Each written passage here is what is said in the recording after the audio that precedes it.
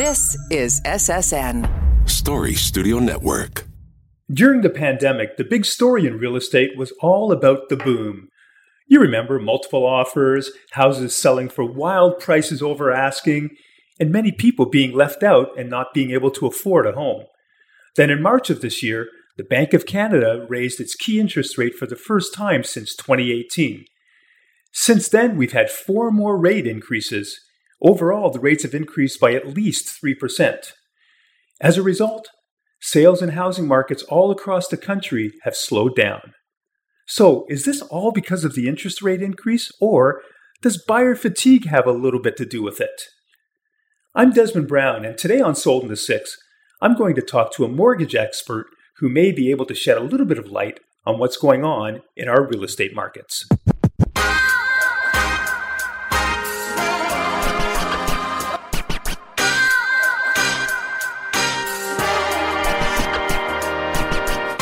Jason Georgopoulos is a top mortgage agent with Dominion Lending, and he joins us today. Jason, welcome back to Sold in the Six. Thanks for having me, Des. So, Jason, what have you seen since the rates started going up in March? Well, it's there's been a lot of panic. Unfortunately, it's always, everybody appreciates the lower interest rates when they're happening, but on the flip side, when they start going up, it creates a lot of unease with clients, especially because there's no limit to foreseeably on how high they can go. So people say, well, I can afford it now, but what happens if this continues? And that's really where the panic comes from. It's not that the payments have become unaffordable for most. It's more the worry that what if this continues? Okay. So you were really busy, the last few years anyway, but when you take a look at between January and March of this year and today, what are the biggest differences you're seeing? Are you getting as many people coming to you for applications? Are you closing as many deals? I know the real estate market has slowed down quite a bit, but how has it impacted your business?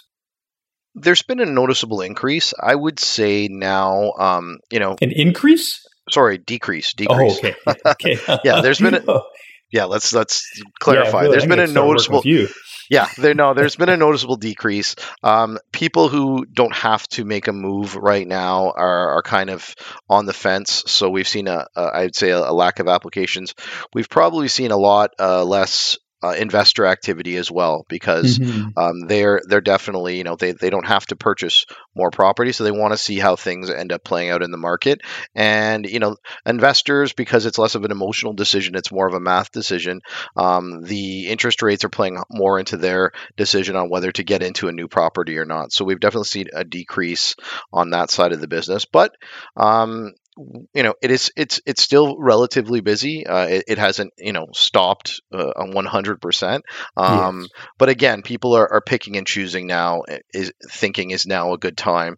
And again, a lot of people, because of whenever we see major interest rate changes, as we have in the past year, people stop and think, and they stop and pause. It's not necessarily that they've changed their plans, but they want to see how things are going to play out before they make a major decision, like buying a new home.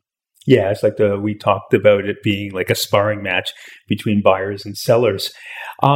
Way back when I talked to you in March after the first rate increase, you had mentioned that the greatest impact was going to be on people who had variable mortgages.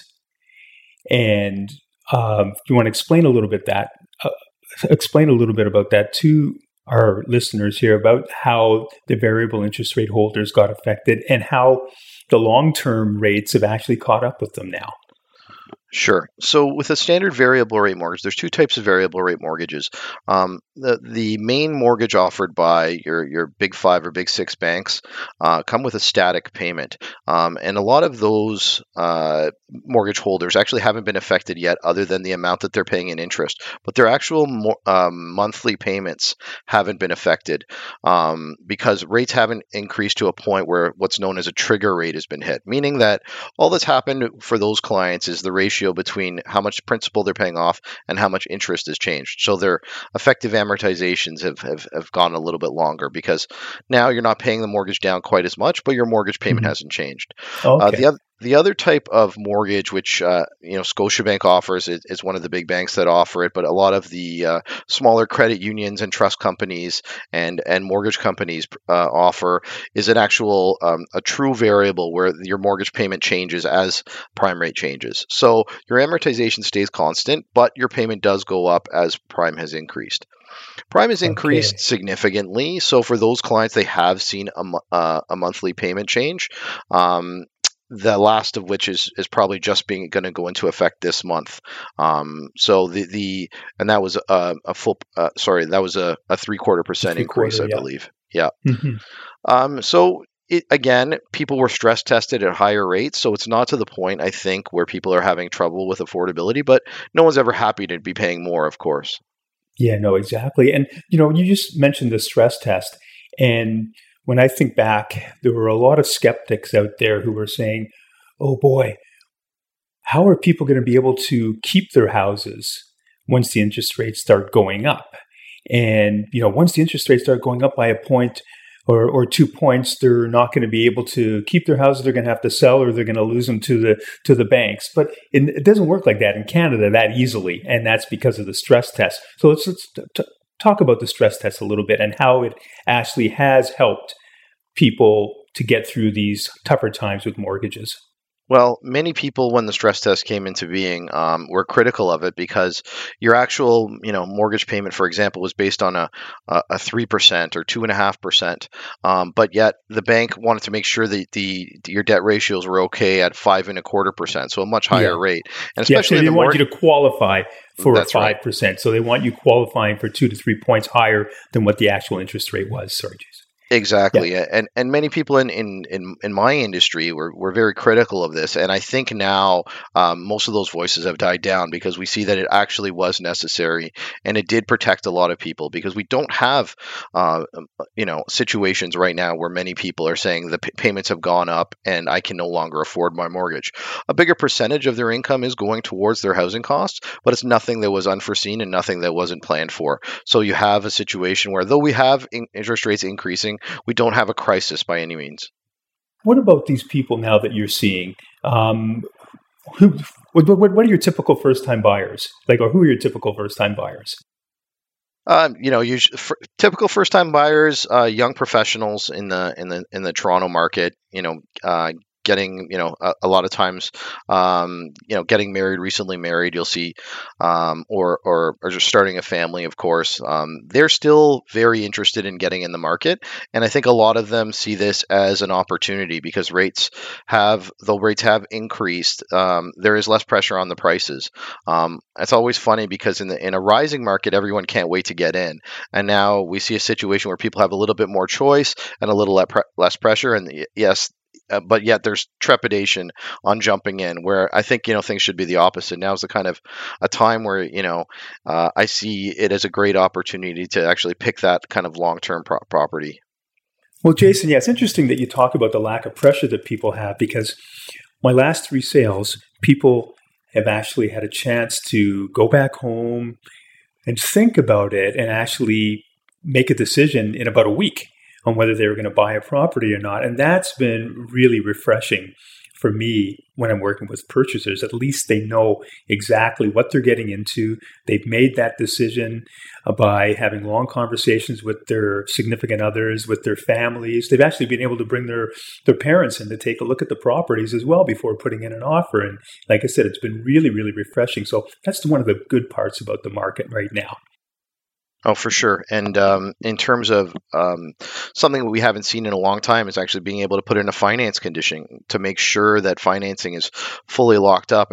And though we do pre-approve clients and we take a look at their finances, a big part of the approval is the property itself, which is always a question mark until they get that specific property. So to have the ability to put in a finance condition and make sure that there be no issues on financing, it really takes a lot of the stress off. We haven't had any deals fail over the last few years because of it, the situation, because we do a very good job, vetting buyers beforehand. But that finance condition, if available, if it's a situation which allows it, again, really reduces the stress in a very stressful situation for people, which first time buying can be. Yeah. There was a period of time there, though, Jason, where we had a client and we did do the financing through one of your agents at Dominion Lending. And the purchase was completed in March, but the closing wasn't until June. And what happened in the interim was that the appraisal came in June, and it was much lower than what our buyers had paid for the property. So tell us what happens in a situation like that. Like, we were really scrambling. For sure. You always want to be able to kind of buy and sell in the same market, because that's where you can run into problems where the decision is made at one point, yet the closing is at another point. So you want to do your best, and it's not always possible, but to get those things out of the way as quickly as possible, like the appraisal, to make sure that those kind of things don't happen. But there are always other options. You can get second opinions on the appraisal. You can go for a higher loan to value and borrow more. It's not, every situation's a little bit different, but it's not a case where if the appraisal does come in low, then you're out of options and you're going to default on the purchase. And you have to think about, in the grand scheme of things over the last 10 or 15 years, it's only been really 2 or 3, few month periods where we've had this drastic price change. And unfortunately, March to June was probably one of those periods where we really saw, the rates go up and a lot of people panicking. I think things have stabilized, quite a bit since then. And, we aren't seeing the same types of issues that we are right now. Yeah, we are seeing a lot more stabilization now, but there are some people out there who are saying the market's still going to go down. It's still going to go south. So if something like this happens again, just let's go over what a buyer has to do. Like, I know in our case, the buyer had to come up with a little bit more of a down payment because the appraisal came in $150,000 less than what their purchase price was. And luckily, the seller who had asked for the long closing was willing to renegotiate the price a little bit too. So is there anything else that can be done if for some reason we run into a situation like we did, between March and June? There's definitely other things that can be done, but you want to obviously do your best to avoid the situation is your first line of defense.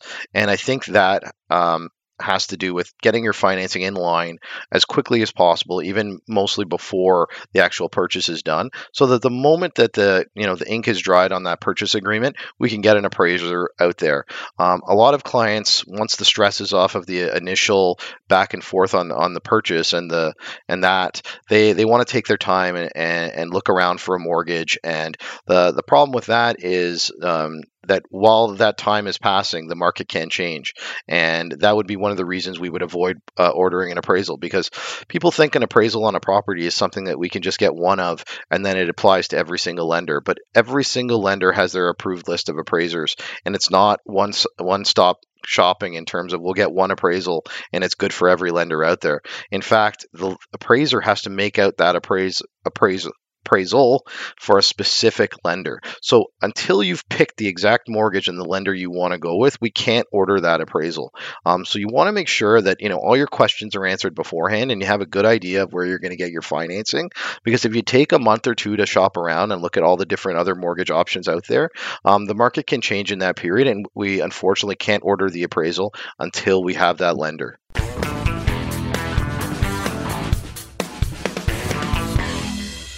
Now, if you've been listening to Sold in the Six, you know that Jason Georgopoulos is my mortgage guy, and how lucky I am to have him here on the podcast today. So, Jason, why should I use you if I need a mortgage? Well, Des, my goal is for you to not pay $1 extra of interest than you have to get into the property that you want. It's to save you money at every turn, but of course to guide you through the fine print on all the different mortgage offers out there to make sure that you're making the best decision on a mortgage for you. It's not just about interest rates, though we always make sure that you're getting a competitive interest rate. Great. And how many different lenders do you have? We use about 30 or 40 different lenders right now, Des, from the big banks to credit unions to small trust companies. It really is a situation of trying to match your situation with the best lender out there. It's definitely not a one-stop shop in terms of one bank has the best for everyone. It's always about your specific situation and what lenders can do for you based on that. And how can someone get in touch with you if they need a mortgage? You can give me a call at 416-690-1502 or email me at jason@betterborrower.ca.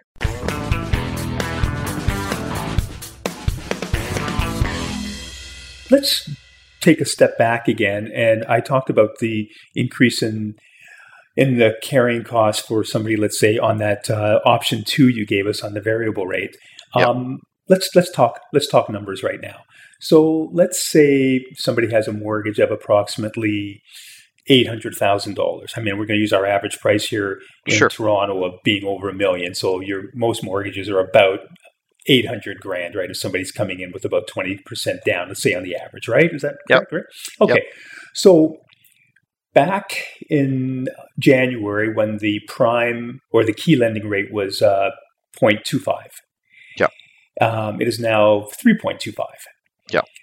What is the difference in the carrying costs on that mortgage now? You're putting me on the spot, Des. Okay, well, approximately. So on an $800,000 mortgage, how much more would people pay for that? And then the second part of this, which is what we're going to talk about, is that actually prices have come down in some markets, in some neighborhoods where it balances out. Absolutely. And I think that's what people have to keep in mind, that we're at probably the highest interest rates that we've seen in 10, 15 years. Those rates will hopefully eventually revert back to what we're used to and normal rates. But any savings that you get on on the purchase, well, that's money in the bank in terms of when interest rates get back. So again, people have to kind of look at this as a long-term thing and look at the actual savings that they're going to receive over time. And the interest rates are temporary, but the amount that you save when you initially purchase the property, that's obviously money in the bank once price is correct. To answer your other question, on an $800,000 loan right now, increasing by about 3%, you are looking at a rough increase of around $1,000 in terms of So that's and it's roughly pretty significant. It's pretty significant, and you can see why the prices have leveled off. Absolutely. It's significant for sure, but you have to realize that we're going from emergency rates to kind of rates that are on the higher side of the rates for the decade or even 2 decades. So it's a pretty extreme correction that's happened for the government to try to get inflation under control. And I'll go into that a little bit more if we have time on we can't, obviously we can't turn back the clock on what's happened. You can't go back and lock in it at those emergency rates if you didn't. But I think it's more important for people to understand what could happen now, and if they are in a mortgage, what their options are. Okay, yeah. So we do have time, Jason. Let's talk about that. Okay. About the government trying to control inflation and how it's affecting real estate as well. Sure. Okay. So to sum up where we are, inflation ended up being a lot stickier than most economists were expecting, and thus the need to raise the rates even higher and more aggressively. So faced with this runaway inflation, the Bank of Canada unfortunately had to renege on their COVID promises to keep rates lower for longer, and now they're saying they're going to do whatever it takes to get under control. So there are 3 main scenarios going forward, and of course, no one has a crystal ball, so no one knows. But it's this is basically the way I see things playing out. So scenario A is probably the worst case scenario, where our economy doesn't slow down at all. War continues. Energy costs and the supply chain continue to be a negative influence on inflation. And this is where this is that scary scenario where the government has to raise rates. We're kind of in and around the 5% mark right now on most variable and fixed rates. And they might have to go into the 6 or 7s to get aggressive with inflation to get it under control. The longer inflation lasts, the more aggressive the government will have to get, because they don't want it sticking around, and they don't want that people to start making decisions with inflation built in, because then we can get it into a situation that we saw in the 80s where we have crazy interest rates. And I'm sure you remember that time, Des, and what were interest rates at that point, right? It would make today's rates be laughable. So that's kind of when I started in 1985, yeah. I think the interest rate was about 13% for a 5-year rate, and everybody was saying to me, the old time real estate agents were saying to me, "Oh, but I remember when it was 1920, just a few years ago. So this is a deal at 13%. This is not bad." Yeah. So again, and no one sees that coming, but even rates in the 6 and 7s, that could be very, very difficult for most households to handle, especially considering how much debt is out there. But that is kind of, again, the one of the scenarios. Scenario B, and this is where the camp that I'm in, this is where the rising rates really start to bite hard. The economy slows down aggressively, maybe even considered a recession, and that will bring inflation down quickly and down rapidly. We're already seeing this effect. The shipping rates are down, energy prices are considerably down, and this is kind of what, from an interest rate environment, obviously no one wants a recession, but from an interest rate environment, this is the best case scenario. CIBC, actually, their economists believe that the last rate hike we had is going to be the last, because this is already happening. And this is the situation where we'll see rates coming down aggressively to kind of prop up the economy by mid-2023, even early 2023. And again, as far as interest rates go, this would be the best case scenario, because it would be the bank, the actions that they've taken actually working and slowing down the economy to the point now where they can kind of dial back on that. Yeah. Scenario C is kind of what the banks are aiming for. We don't see a recession.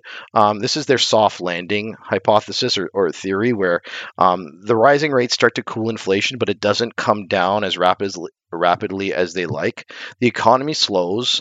So again, no recession, but not to the point where we see, again, high unemployment or anything to that effect. In that case, the bank would probably leave rates where they are right now and not tighten any further. In that case, we're probably looking at 2023 as the status quo, rates around where they are right now, and then starting to come down in 2024. So out of those three scenarios, we have scenario B and C where rates are coming down. And really the question is that something that's happening in 2023 or 2024? And of course, no crystal balls here, but if I had to guess, I would probably say that we'd probably see mid to late 2023 rates starting to come down. Yeah, that's an interesting take by you. But, when you take a look at our overall economy, it's still very, very healthy. That's right. And, there's a lot of savings that people had during the pandemic, which is going to kind of offset a lot of, the increased costs that are going on right now with increasing interest rates. So, and again, real estate is a supply and demand equation more than anything, and there is not enough supply. Still seeing that. Yeah, and there is the immigration numbers that the government is releasing are still very, very high. It's regardless of what's happening with the cost of money, which of course is a major factor on this, the overall too little homes for too many people is going to be an underlying factor on moving these prices. So I think we're seeing a short-term decline and lull because of the shock of this, but you have to look at overall the demographics of the market, and really that's more of a supply and demand calculation than anything to do with the price of money. Exactly. And also you have to take a look at where you want to buy when you're taking a look at real estate, because you talked about immigration numbers. So when people come to Canada, they mostly come to Toronto. Yeah. So we have still not solved our supply issue, which is what you mentioned. So we're still seeing the pressure of that here in Toronto, even though I have been able to get some good deals for my last three purchasers, where we've been able to go in and negotiate, take our time, make a, informed decision.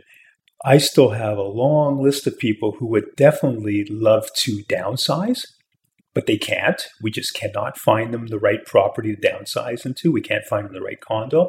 And I have people who want to upsize, and we can't find the right properties for them to do that either. And these are people in the city of Toronto. Now, in some of the outlying areas, things have softened a lot more. There is a lot more available than there is in Toronto. So, as we're seeing all of this unfold right now, like I said, we're still in that situation where we need more supply. And with the city of Toronto growing the way it's growing, and just, gosh, not just growing, but man, it seems like we're driving through a city that's being rebuilt, For sure. with all the infrastructure changes and everything, constant construction. There were a few projects that were delayed for condos and so on, but overall, this city is still growing, and it's tough to get in. It's still tough for people to make that change, like I said, whether they want to downsize, upside, or for new people getting into the market. So those are the challenges that we're still facing as realtors. Well, I can tell you anecdotally that I have a lot of friends and clients that are still waiting for this drop that they keep reading about in the media because they're Toronto buyers. And the prices in Toronto, I've seen a bit of a slowdown, but I haven't seen the drop that we've seen in Durham and, Brampton and some of the areas where there were considerable drops since the highs. Yes, I think the market is a little bit softer, but I haven't seen this big 25% or 30% reduction in prices because people know that, they have something that people want to buy and they have something that they're not making more of it if they're trying to sell real estate. And they're fine to wait it out because, again, most people aren't in a situation where they're in a must-sell situation. Even with the rising interest rates and people who've had to renew at a rate that's higher than what they were paying, we've really seen only about 5 or 6 months of that. And so you have an increased payment, even if it's as high as $1,000 more, you've seen $4,000 or $5,000 in higher than what you were planning on paying. Now, I'm not saying that's insignificant, but the last thing that people won't pay is their mortgage. So it's something where people can, go years and still make that mortgage payment. So I don't see there's any desperation out there. I see that if you have to sell right now, you might not have that 30 or 40 offers that we were seeing in 2021, but I don't think the economic conditions have changed so much so that you're saying, I'll take any price, I have to move this thing. That's just not the market that we're in with the demand that we have inherently in a city like Toronto. Yeah, that's a great way of looking at it. And it's always great to talk to somebody like you, Jason, because you're seeing all the applications of people actually applying for the mortgages. You have your perspective on things, and then I have mine, by just seeing how my buyers and sellers are reacting to the changes that we have out here. But as you said, it has changed, but it's not as drastic as people had thought or people think it's going to be. Definitely not. And I think, again, it's more a change of perception. I'm looking at what people qualify for and their credit and their financial situation, and it's very healthy. It's very, very healthy. This is not a situation where people, I'm looking at the quality of the applications, and the quality of the applications are declining. People just don't want to be, purchasing a property and then it dropped the next day. No one wants to be that person, of course, right? So people are just waiting for that bit of positive news so that they can do what they were intending on doing in the first place. Whether, like you said, whether it's upsizing, downsizing, buying that investment property. And I think once we have a little bit more stability in, especially the news cycle, because that's what's scaring people right now, I think. Oh, those journalists! I used to be one of those. Watch them. I know. Watch those headlines. I know. I think that we're going to see a lot more activity because people will realize that this might be a once in a lifetime opportunity to kind of get in at these prices that have been reduced, and again, to have that choice. I'm not telling my clients that prices are going to they're going to get a great sale price on demand real estate because there's still a lot of people want it. There aren't a lot of desperation or desperate sales out there. There still aren't. I'm telling them what they might get is their choice of a few properties, which, is a luxury that not a lot of people had in the last few years. You just kind of take what you could get. And, a situation where you don't have to worry about losing 10 or 15 bidding wars before you finally get that one property and feel like you had to break the bank to get it, being able to get something around what you were planning on budgeting on. So that's going to be kind of the win for a lot of people rather than this huge reduction in prices. And that's just the Toronto market. Yeah, for sure. It's all positive, Jason. It's all positive. Thank you very much. And thank you very much for joining us again on Sold in the Six. My pleasure, Des. And that's our latest episode of Sold in the Six. Like Jason says, This market is still very healthy, so don't be afraid to get into it if you have to. If you like this episode, please subscribe to it and you'll start receiving them automatically, and feel free to forward this episode to a friend. If you need to get in touch with me, you can email me, and my email address is des@desmondbrown.ca. That's des@desmondbrown.ca. I'm also on all of the social media platforms, Facebook, Instagram, Twitter, and my handle is Des and the 6, and the 6 is spelled number 6 IX. Until next time, I'm Desmond Brown.